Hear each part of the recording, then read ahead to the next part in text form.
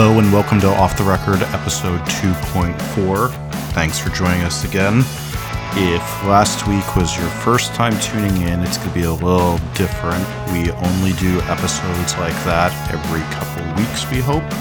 But we got some really cool stuff planned, and this episode is pretty awesome.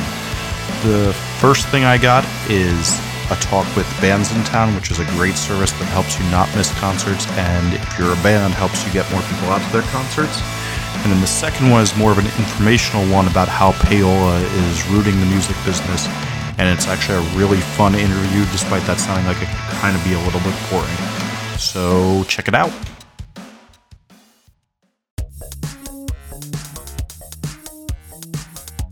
The following is an interview with Bryce Carr and Leah Taylor, who both work at Bands in Town, a service I really, really love.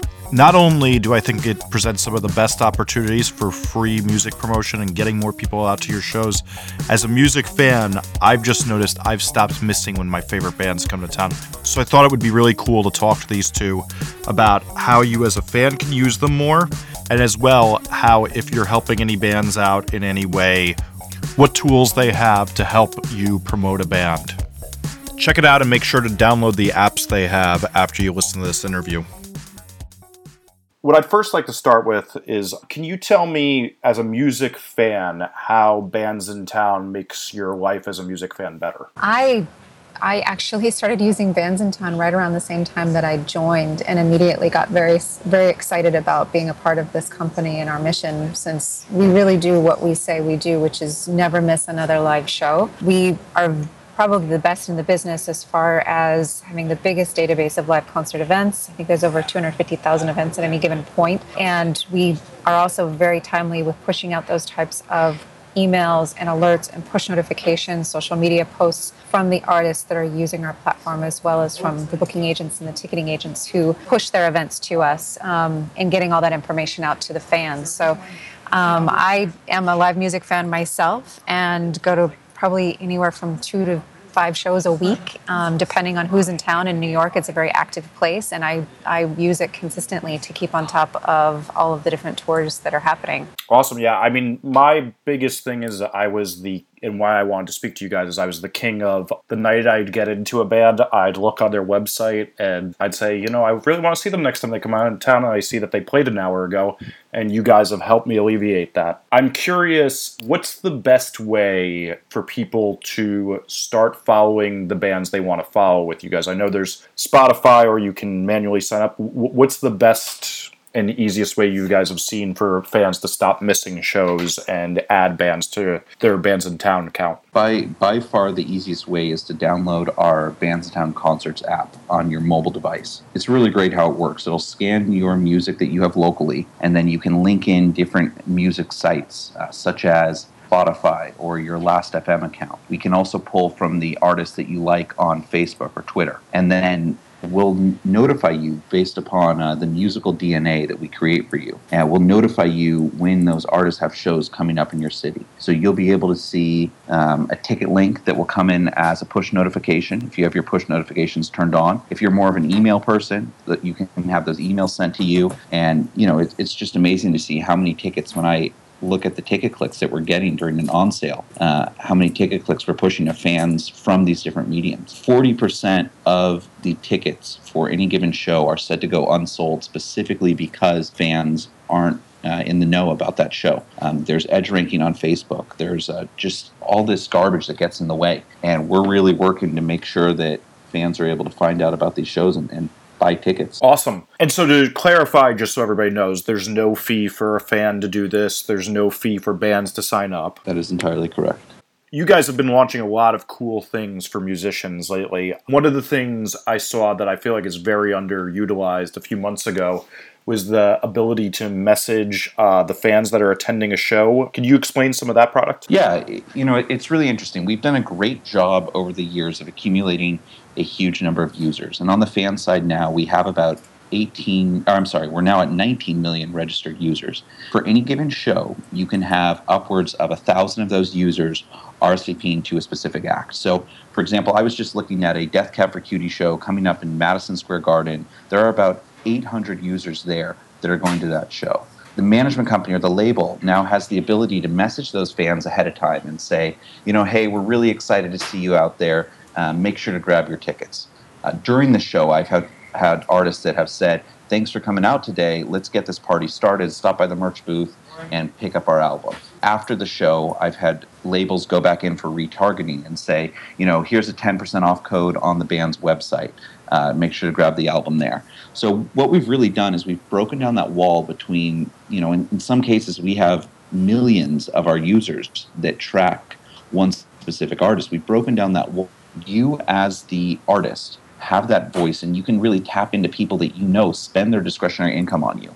They care about your band or your, you as a DJ enough to really get out there and put their money where their mouth is. And messaging is just a huge thing for us right now. We think that as Bandsintown becomes more of a social platform, that's really going to continue to take off. Yeah, I can see the real potential for something like that too, of like, there's always this talk of, obviously, like Pearl Jam kind of pioneered the thing of being able to sell a show right after it's done on CD years ago. And now that we're in a more digital age, I could really see that, if you're a real music fan and signing up for the site, you could get messaged afterwards and take that home when there's so many cool possibilities of what can be done with that. Have you seen anybody do anything particularly interesting too with I can see also that you could message if the show gets changed or something like that. What are some other ways people are using this tool? Definitely things like that. So, the venue gets changed. It gets moved to a bigger room. The band has to postpone for, a member's illness. Different things like that. It's a great way to really hit out there. One thing that I saw the other day that made me smile was Slightly Stoopid. A group we work closely with said they sent a blast out to all their New York fans, and they said, New York, get this party started, swing by the merch table and get the new album's rolling papers when you purchase the CD. So bands have really incorporated their brand into the messages that they're sending to their fans. And these messages are coming directly from the band, with the image of the band, and then it says the band name there. So it's been really successful so far. Awesome. And then I saw you guys had, for a while now, you've offered for the bigger promoters a way to promote via email and some other ways to target and get people to your shows. I saw that you just opened up that platform. Can you talk a little bit about it? What we've developed over the past almost 2 years now is the Bandsintown promoter line of everything we do. And that's a way for you as the artist to send dedicated emails to Bandsintown users pushing whatever you'd like to push. So I've had labels send out emails pushing releases.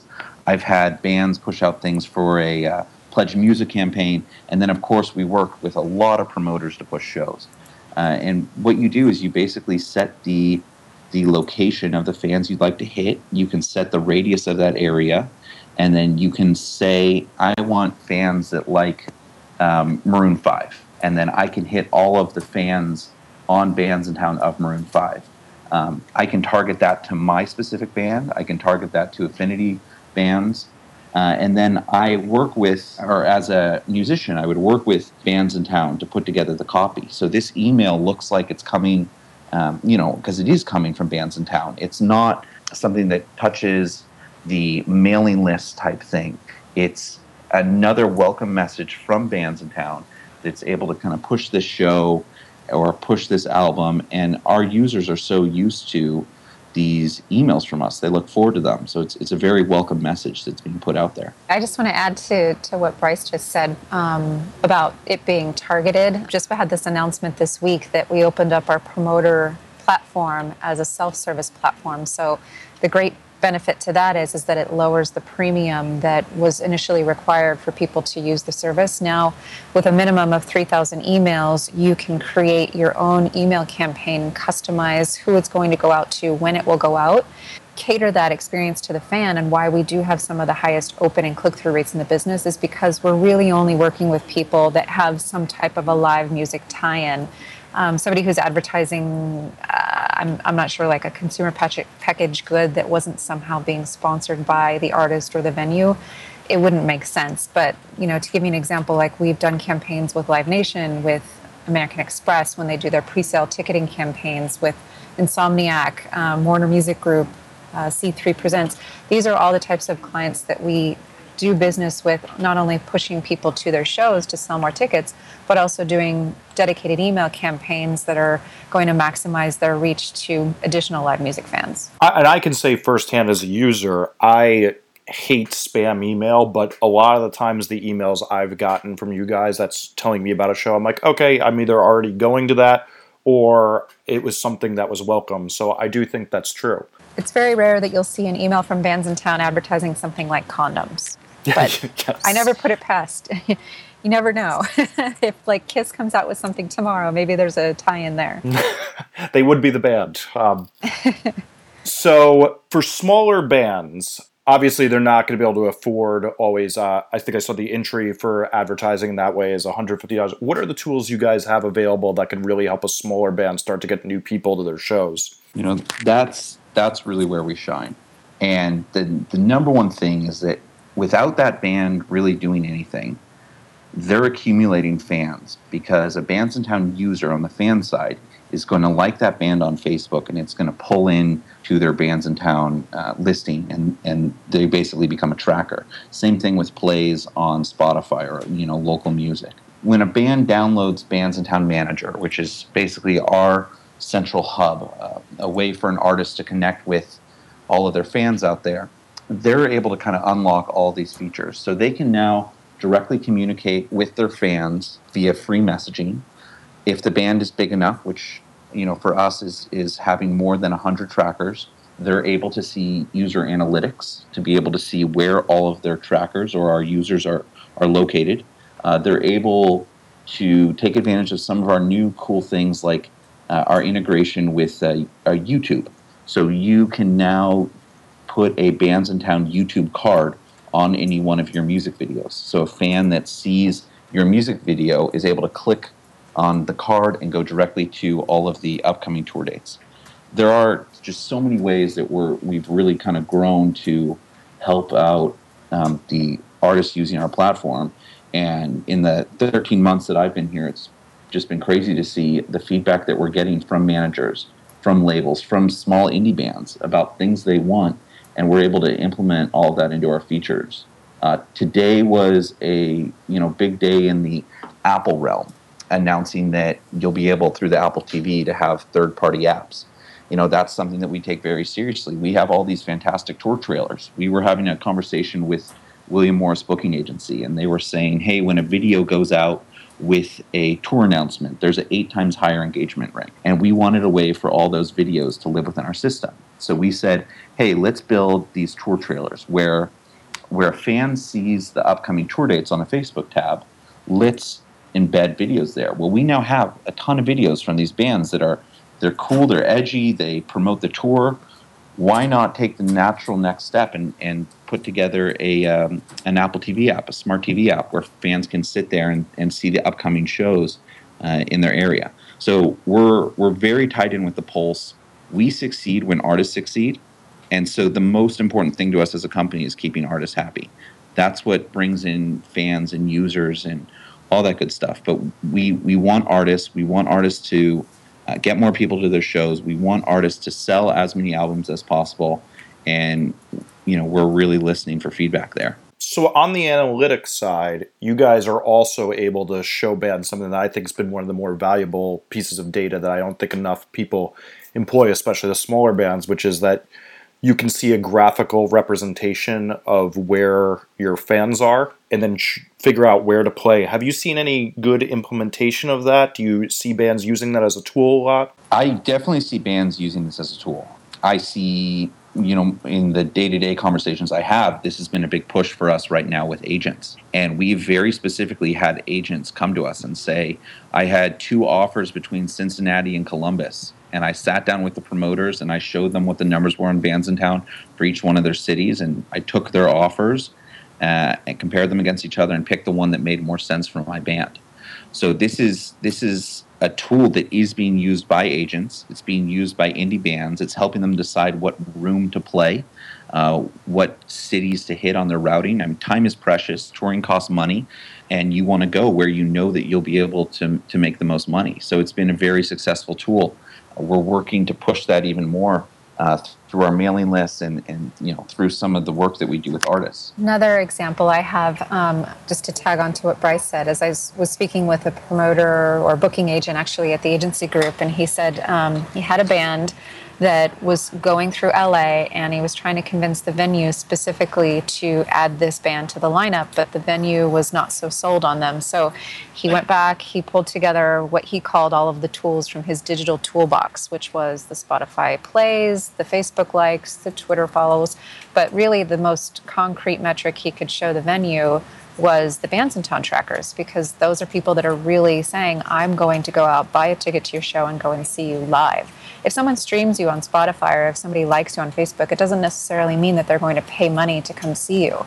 So long story short, he was able to show this data to the venue and get that artist added to the lineup. That's really great. And I think that that's something I know people have done with Next Big Sound in the past, but this seems much more concrete that, these fans are actually going to hear about this musician coming to town because of you guys. Right. We don't charge anything for the inclusion in the email newsletter, which goes out every Wednesday, that everyone gets. It's 1,000% customized. No two email newsletters are the same. And we don't charge artists to reach all of their trackers when they want to technically push out social posts through Bandsintown Manager to them. It's kind of like what I call no edge rank, no problem.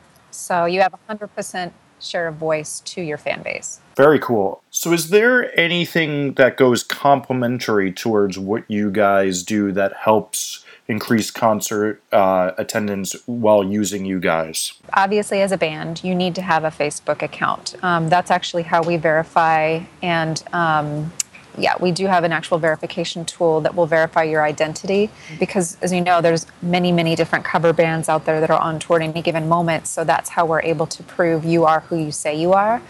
And you also would link that up to your Bandsintown Manager account. So that's technically one thing that you do need to have. Obviously, if you're hooked up to Twitter too, that's another very important tool to be able to push your messaging even further. And Bryce, I don't know if you want to add to that with some of the other social integrations with Squarespace. I know we have one coming up with Wix. Websites are very important. Yeah, I mean, there are quite a few things in terms of what I've seen bands actually implement. I mean, the cool thing about it is you can, through our platform, put any custom link you want. So through some of the URL tracking systems for ticket links, I've seen that integrated. We're working with a third-party merch company, sending out messages about merch. Pre-sale companies for concert on sales work great with Bandsintown. We're very open to working with anyone out there. We keep our platform fairly open in terms of what artists are able to do, what they're able to say, and so we play nice with everyone. It is important, I think, to reiterate that we do not have any plans in the immediate future to charge the artist or the fan for access to the service. Our paths to monetization are primarily around the promoter business, and that's the fastest area of our business that's growing.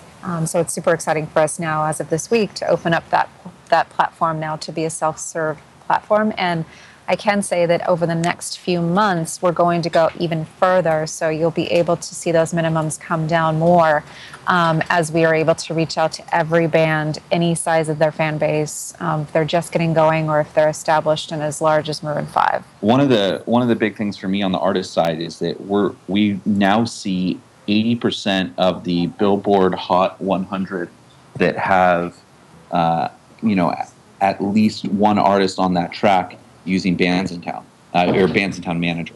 So we've really taken over this realm, and we're doing a fantastic job at it.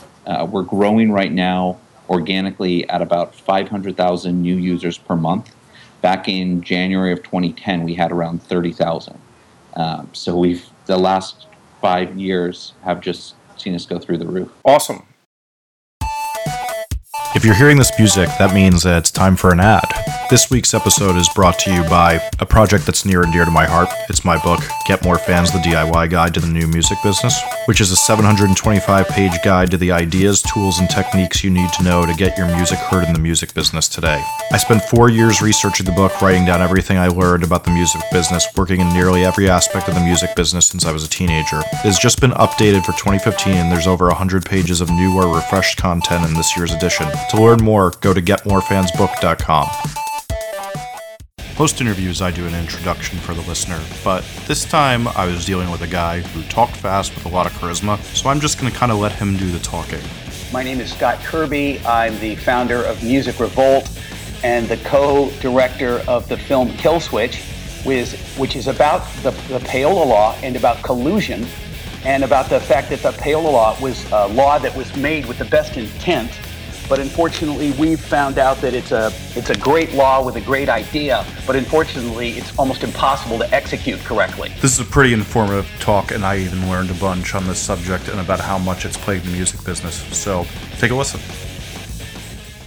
Okay, Jesse, I started Music Revolt because I had been in the music industry for a long time doing a number of jobs. I got into actually being a record promoter, and I promoted Prince and Morris Day and the Time and Level 42 and Laura Branigan. That's very cool. That's some of my favorite stuff of all time, right? Oh, awesome. That's great. Yeah, I loved it. And Dream Academy, I mean, we got to really work a lot of great records at the independent record promotion company I worked for. And I got into it, Jesse, promoting my own records. My friend Ben Brooks worked at a company called Dudley Goroff, and I was up north selling guitar strings with the Ernie Ball Company. They make slinky guitar strings, and they bought Music Man amplifiers and guitars.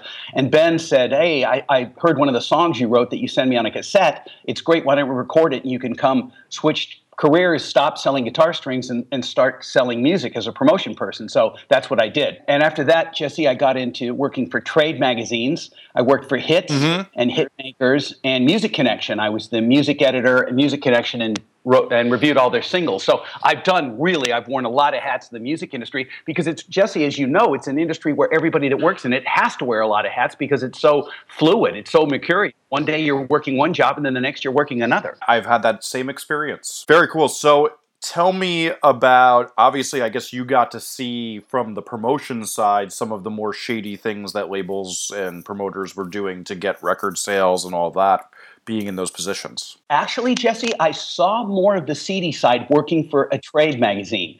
And since it's defunct, I'll mention which one it is, but they're all the same. It was called Hitmakers magazine. And I found out at Hitmakers that my boss, whose name was Barry, I won't mention his last name, his idea of pushing music onto the radio stations was not based on what the best music was. It was based on which label paid him the most money. And I realized that that was ubiquitous. Now you're going, gee, that sounds like payola. It is payola. But the fact is that even with the payola law gone and the feds trying to enforce it, it was still the same problem.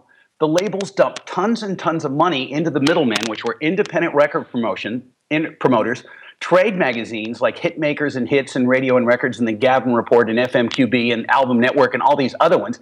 They would dump tons of money into them, Jesse, and then they would put all the pressure on the radio industry. So I started Music Revolt because I thought, wait a minute. If these guys, the middlemen, are all gone, the same pressure gets put onto radio to play certain music with one big difference. Instead of these guys in the middle making all the millions of dollars who don't really have much of an impact on what records are sold, all the money goes to the radio industry that does have an impact on what records are sold. So that's how I started Music Revolt, to try to say, hey, whether the payola law is good or bad or enforceable or not enforceable, pressure still gets put on the radio industry, Jesse, because of all this money. Yes, and I always found that to be one of the things that made music worse, whereas I think music is getting better now that people, the world is a little bit more flat. Yeah. In that this has disappeared a bit, but obviously since you formed this is still happening. So can you tell us how it's morphed into what it is today from then? As I said earlier, the payola law is not an enforceable law. And what I realized is that what we need to do is recognize that the intent of the law is good. The intent of the law is that labels with tons and tons of money won't be able to use money to bribe radio to play music. That's good. But see, if the law is not enforceable, and we found out over the last half century, literally since 1960, when the law came into place because of a politician named Emanuel Seller, it's not enforceable. So what I want to do is say, how do we retain the idea that labels with tons of money can't force their product down the public's throats with money, but still give indie bands a chance, bands on small labels? And I thought, well, maybe the answer is to remove the payola law or adjust it so that synergy can exist between the people that make music and the people that distribute it. Where do you see this payola today and collusion being prominent? Is there any examples that the listeners can see clearly? The situation is, no, they can't see it clearly because everything is done behind closed doors and behind curtains. The whole point really is that this stuff is done on the sly. So what we need to try to do is increase awareness of this payola law, and to say that the people that haven't heard of it to go in and Google it and learn about it, and the people that have heard of it that say, wait, that's a good law, isn't it? Isn't that a law that's supposed to keep the giant labels, which are Warner, Sony, and Universal, isn't it supposed to keep them from using their money to bribe radio stations to get them to play their music, not giving the little guy a chance? And to them, I would say, research the law, because that's what it's supposed to do, but it doesn't do it. Casey Ray, who's a friend of mine, he works for the Future of Music Coalition in Washington, D.C. Does great work. Casey's an awesome guy. I love him. He's a very good friend of mine. I've met him several times, Washington and at South by Southwest. Jesse, he told me at South by Southwest during a meeting we had that 90% of the music on the major market radio stations comes from the three major labels. And Jesse, they're the three major labels that have most of the money. So if the payola law was supposed to level the playing field to give the cash poor bands a shot, is it working? Ask yourself that. If 90% of the music on the major market radio stations comes from the three labels that have all the money, you can determine yourself that the payola law needs to be revisited, looked at again, revised, amended, or whatever, but it's not working. So there's been a lot of talk about, too, that this seems to be a thing, like it came out that there was basically this Spotify $20 million bribe and everything. How does that play into what you're talking about here a bit? Jesse, Lord, yes, that plays totally in. Because, yes, I'm glad you brought that up. Because the payola law, for the first 50 years, from 1960 to the dawn of the internet era, the second millennium, only dealt with the radio industry. But as you pointed out, hey, are we going to cut and paste this law so it also impacts Spotify and Pandora and Apple and Rhapsody and all the streaming services? Because it certainly hasn't made a level playing field with terrestrial radio. So are we going to say, is it going to do that for streaming? And if it hasn't worked for terrestrial radio, Jesse, I don't know how it's going to work for streaming. This is what we have to do. We have to get the smartest minds, and we're coming up with a group here. I'm living now in Worcester, Massachusetts, and we're having a conference at Worcester Polytechnic that we're putting together to ask this question. Who is going to be the music labels' music marketing partners in the 21st century? Because right now, from 1960 to 2000, that was the radio industry, but it was an occupational hobby for them. They were amateurs at it. Do we want to carry that over into the streaming world? Because it hasn't leveled the playing field in the old world, and I really don't think it's going to level the playing field in the Spotify, Rhapsody, Pandora world either. So inherently, though, doesn't everybody, like before, when you just go to a record store, it would matter if you got the distribution, you got an end cap, hasn't there been, though, a great deal of work? Like, I know Casey cited that it's 90% still on the radio, but it does seem that, the greater thing is getting better, but we think this is like one of the last walls to knock down to really actually make it a more level playing field. Well, here's the scoop. If I could kind of regress a little bit, I just heard on Marketplace Technology, APM Marketplace, I heard an interview by a gal by the interesting name Kashmir Hill. And this is a very interesting story. What she did was she came out with a fake karaoke company that wasn't even real, and she just paid people for Twitter, for fake reviews, and she got all this attention on Yelp and what's Angie's List, and it wasn't even a real company. The bottom line is that we need to go in and find out, is it possible not to have this happen on the internet on a much grander scale than the music industry? Because I wish it was that we could level the playing field. But as you pointed out, Jesse, there's already people going into the people that aggregate and curate music and distribute it to people to say, hey, I know you think that this is the best music to give to your listeners, but if I pay you 50 grand or 25 grand over the next month, will you put my band on your curated list? I mean, Jesse, that's already happening, and that's payola. But the thing is, can we stop it? Or do we need to address it and say, how do we stop it if we can stop it? So is there any ideas on how you do stop it? No. Honestly, no, I don't. And this is the thing. I think what we need to do, Jesse, is people who either are fans of music or musicians themselves, is to get together and get much smarter people than me involved and say, how do we stop it? But the thing is, Jesse, it's a major, major move in the right direction to get people like you and me that know there's a problem and say, this is a problem. We want the little guys on the little labels to have a shot with Sony, Union, Warner Brothers. Let's get people together and find out how to do that. But if you're asking me what the solution is, I have no idea, my friend. None. I don't have any ideas. So Music Revolt is about people getting together and thinking about this and coming up with an idea. Exactly. That's perfectly put. We're not saying we have all the answers. We're just saying, let's come up with what the problem is and get people, Stephen R. Covey, the guy who wrote the 7 Habits of Highly Effective People, said... Amazing book. An amazing book, Jesse. Really a great book and a smart guy. Unfortunately, he died in riding his bicycle and falling off it, but that's another story. Oh, jeez. Yeah, bad story. He read a little thing in Wikipedia by his daughter. But anyway, he said, begin with the end in mind. So what we need to do and what we're going to do at Worcester Polytechnic, and we'd love to get you involved here and off the record, is try to get people together and write on the list, if the music industry were working effectively, what would it look like? Because, we've had the Future of Music Coalition and Casey Ray's seminars. We've had South by Southwest. We've had the Berklee School of Music and their Rethink conferences. But I don't know if anybody said, if the music industry were actually working properly, and the little guy did have a chance to compete with the giant major labels, what would the industry look like? And that's what we have to determine. If we can get the smartest guys and think tanks and the Lawrence Lessigs of the world, who's a Stanford and Harvard smart guy. And a guy who's doing great things running for president right now.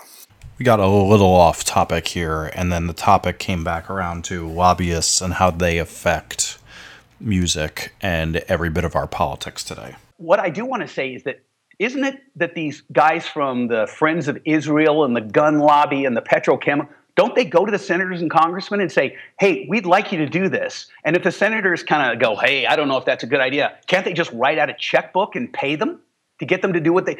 that's payola. So payola goes up and down the ladder through the whole pipes of our entire system. And why are we singling out the music industry? I think far more of a greater problem in payola is the senators and congressmen and what's going on in Capitol Hill than what's going on in the music industry. It's much more dangerous. This determines whether or not some deranged 14-year-old kid with an assault rifle can go into a school and shoot people. We're not talking about whether a bad song gets played. We're talking about whether somebody dies. So this is the kind of payola that I find really dangerous, not what's going on in the music industry. I 100% agree with you and could not have said it better. Oh, thanks, Jesse. So tell me a little bit about the movie you guys made about this subject. Okay, the movie is called Kill Switch. And it's called Kill Switch, Jesse, because the payola law, again, as good as it was designed to do to level the playing field, had another very serious repercussion. Okay? And that was that it killed synergy. It killed the business relationship between the record labels and the radio industry. Okay, let's move forward to the year 2000. Okay, there's a switchover. People used to hear songs on the radio, other ways too, but the main way was hearing on the radio. Then they'd go into their local record store, whether it was Peaches or Strawberries or Licorice Pizza or whatever and they bought the record, okay? Then with the internet, it was a whole different paradigm. You heard it on the internet frequently and you bought it on the internet. So the radio industry, Jesse, think about this. They were the ones that should have changed along with the internet. Why didn't they? Why don't you tell us? I'll tell you, because of the payola law, because they weren't in the music industry. They knew what they needed to do, but every time they tried to do it, somebody like a consumer watchdog group like FAIR, or a guy like Ralph Nader, or later on a gentleman named Elliot Spitzer, who we all know about, said, oh, you can't have a business relationship together. That violates the tenets of the payola law. So I am totally behind what the payola law tries to do, but it also made it so the radio industry couldn't be in the music industry. So when the internet came along, they wanted to be in the music industry, but the payola law wouldn't let them. So a crucial half-decade went by before the original Napster with Sean Fanning and Apple's iTunes, when everybody was looking to everybody else to fix the problem, and the radio industry should have done it, but they weren't even in the music industry because of this ridiculous racist law. So anyway, to answer your question, Kill Switch is about this law, how it started in Washington in 1960 because of racists that thought that Elvis, and this is so weird, that thought that Elvis Presley, who had white skin, should play music what they thought a white performer like Pat Boone or Perry Como should play like. But he didn't, did he? He played more like Little Richard or Chuck Berry, and this was considered vulgar beyond belief. Frank Sinatra said it best. He said, Elvis Presley's music is a rancid aphrodisiac. And that's that's a great quote. It's classic. But that's what they all thought. So they said, this one particularly evil man named Emmanuel Seller said, the only reason that radio was playing Elvis Presley, they must be getting bribed to play him. Were they? Absolutely not. But Emmanuel Seller was like Steve Allen or Frank Sinatra. He hated Elvis. So he said, well, I'm going to make it forbidden for the two industries to do business together. So boom, out comes this law. Okay, let me finish with this, Jesse. That was not the problem. Yes. The government frequently makes laws that shouldn't have been made. The huge crime they did was they never said, okay, we're going to make this law in 1960. Let's revisit it in 1965 or in 1970 or 1975. Every 5 years, let's revisit it and see if it's doing what it was designed to do. They didn't do it. It just went into place. The freight train went off into the sunset, and they weren't able to ever look at it and see if it was being effective, which it wasn't. Very interesting, and I think that sadly is the root of many laws that plague us on the internet today, is that they were made in a time where people were so ignorant and now we have ridiculous patent laws and all these things, and that's an incredible history I never knew. And I always think back to that story in Appetite for Self-Destruction with the promotion of Hall & Oates when they were trying to do the opposite, which is get Hall & Oates on black radio, and all the horrendous things they had to do for that. Well, that's very interesting. You mentioned that. That was written by a gentleman named Steve Knopper, who is featured predominantly in our film.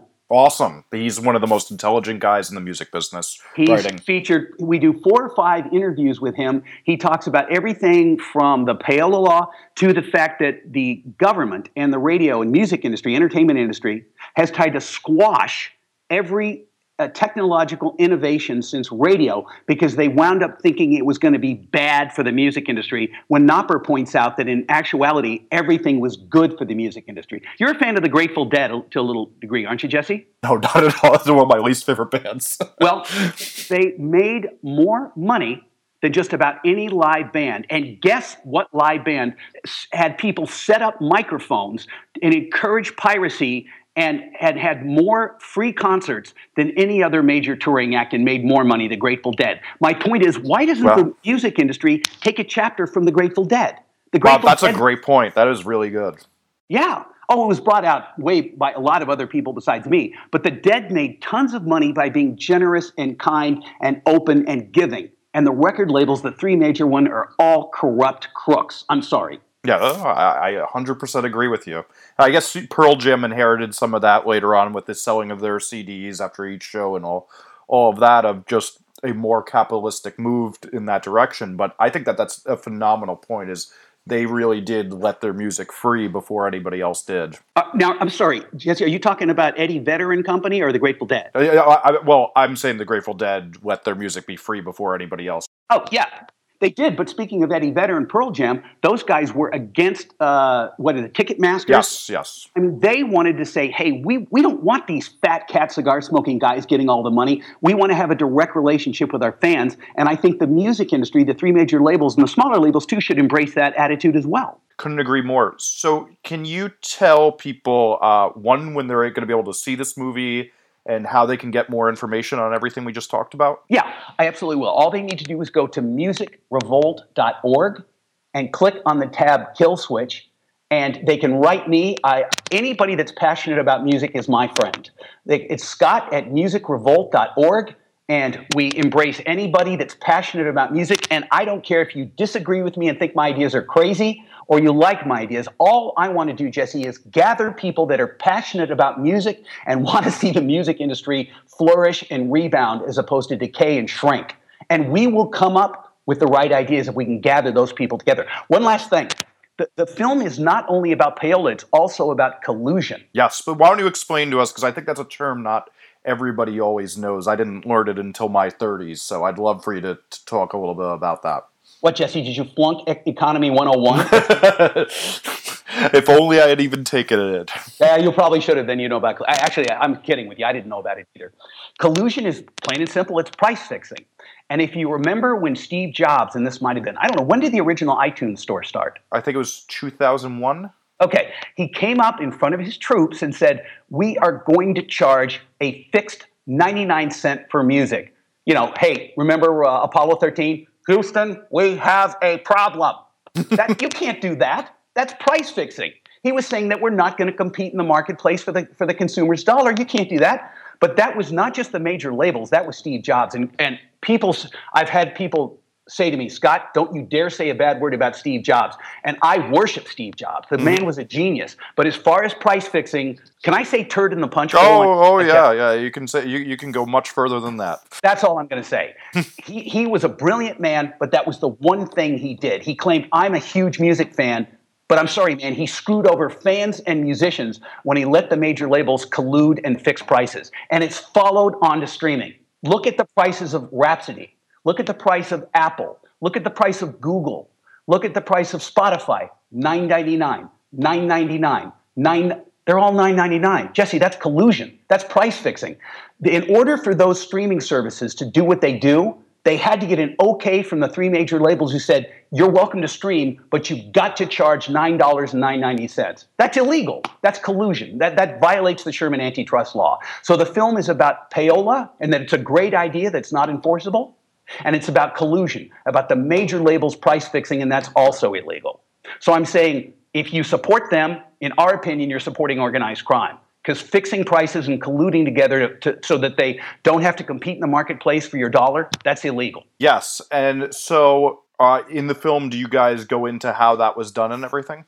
We go into how it was done. And it was done when the major labels were watching first Napster, and then Grokster, and then LimeWire, and then Kazaa, and then Pirate Bay. And they're going, oh, no, this is years after years of going on. What do we do? So Jobs, and Steve Knopper talks about this in Kill Switch. He goes, you guys are not very smart. And this is what Steve Knopper said in our film. He said, you guys aren't very smart. Why don't you just come together and sell your MP3s on a legal store? Good idea, except the store that Steve Jobs started wasn't legal. Every song was the same price. And it not only screws over fans, Jesse, excuse me, it screws over the bands. Hey, are you a musician? I am.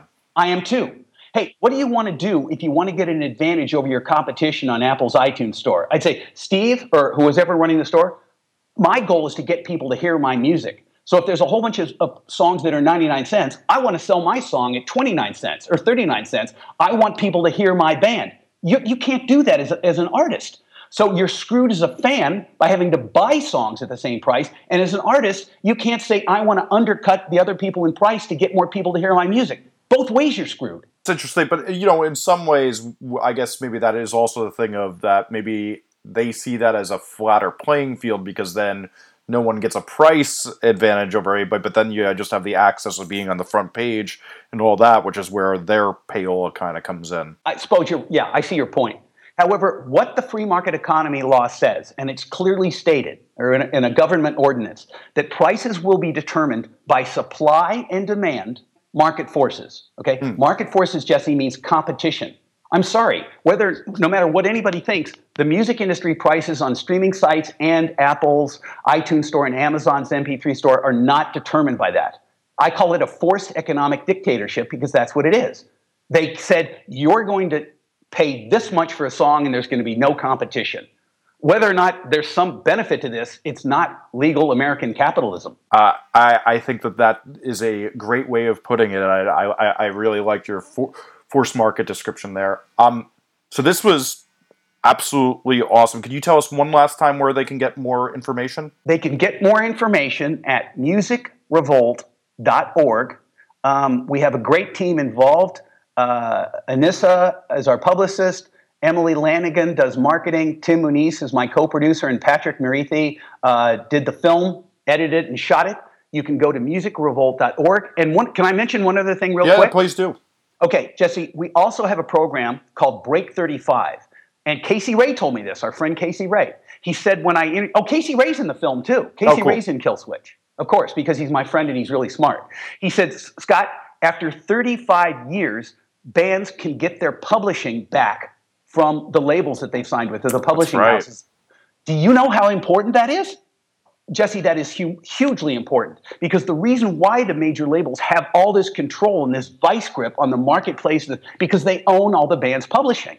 So what we want to do is say, bands, if you've had your publishing taken for 35 years, we are a free resource to try to get it back. And for new bands that are thinking about signing to major labels, if you sign away your music publishing, you are signing yourself to a world of indentured servitude. You're a slave. They will tell you what they're going to do with your music, and if your songs hit and make a lot of money, they're going to give you scraps, and they're going to take the lion's share of the profits. Even if you're an artist who writes their own songs, plays them, sings them, and performs them. You're doing 99% of the work of why people want to buy your music, but the labels are making about 80% of the money. Tell me that's fair. That's a great point. I think that's very telling. On the day after the happy birthday thing came, I think people are going to be ruling came through. I think a lot of people are going to get to know some of these aspects a little better as there's news around it. Oh, Jesse, what was the deal? I heard about the happy birthday thing. The song was if it went into public domain as of yesterday. Hey, I don't know if you agree, but I'm applauding. That's great news. Yeah, it's really good. The thing, Jesse, to conclude is that there's a saying that's it's that a guy who will not change his mind if his paycheck is what's on the line. In other words, if all that matters is his paycheck, he's going to keep the same old thinking. The thing is this music industry that you and I are passionate about needs a complete overhaul, wouldn't you say? I would, yes. That's what the people that are in charge don't want an overhaul. Even though it's dying and sinking, they're holding on for dear life to this dinosaur music system, right? So what we need to do, and I always say, the music industry will not fix itself. It will either stay broken or the people, that's why it's called musicrevolt.org, because we have to stage a revolution if we're ever going to fix the music industry. That is awesome, and I think a great place to conclude.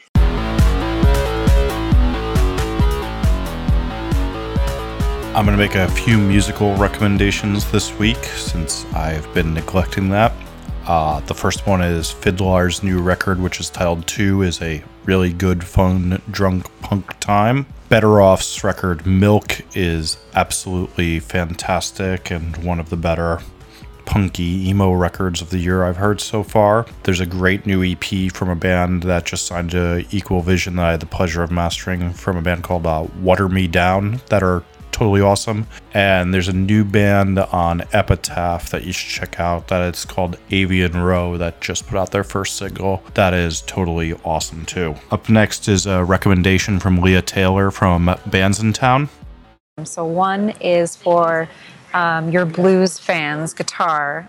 Anders Osborne, he's an amazing New Orleans-based guitarist who he just put out a new album that's going to be coming out, I believe, anytime now, and is just phenomenal live. So I recommend look him up on Spotify, go get his new album, buy a ticket to see him live. He's outstanding. And then the other new artist, which actually she's blowing up all over the place, who I adore, is Halsey. She's signed to Astralworks. I saw her live at South by about a year ago. Just came out with a new album called Badlands, and she's absolutely amazing. I bet you in a year she's definitely going to be on everyone's lips if she's not already. So check her out. And one from our contributor, Matthew Lighton. So 2 recommendations, guys. Number 1, I'm going to recommend Chris Stapleton's Traveler. It is a country record, which I know is a little weird, a punk podcast country record. But hear me out, folks. I was in the middle of my run a couple nights ago, and Traveler, the album track, came on, and I just had to stop in the middle of my run and just kind of walk the rest of the way and listen to this record. I don't know, it just kind of hit me weirdly, but in a phenomenal way.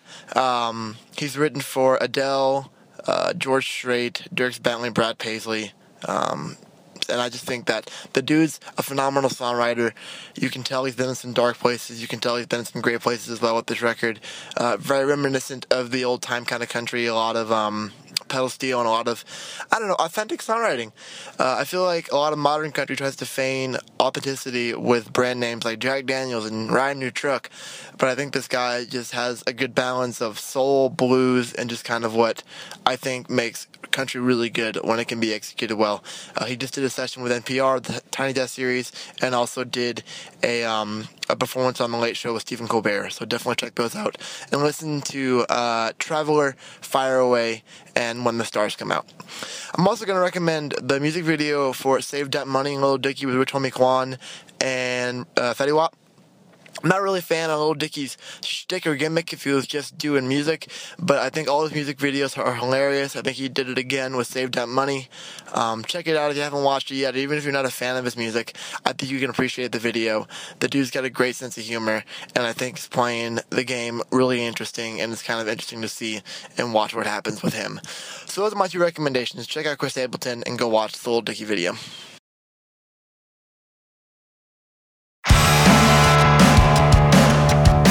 Thanks for listening to Off the Record. If you enjoy the show, the best way to say thank you is to share this episode on social media, whether it's your Twitter, your Facebook, your Tumblr, your whatever, and just tell your friends. We just want the word to spread. If you'd like to follow us on Twitter, it's at OffTheRecordFM. You can get show notes, explore old episodes at offtherecord.fm. If you think we should be talking about something, please let us know with the hashtag TellOTR on Twitter, or ask us via Tumblr at offtherecord.fm. This episode was produced by Jesse Cannon and Ashley Aaron. Thank you so much for listening. We'll be back next week.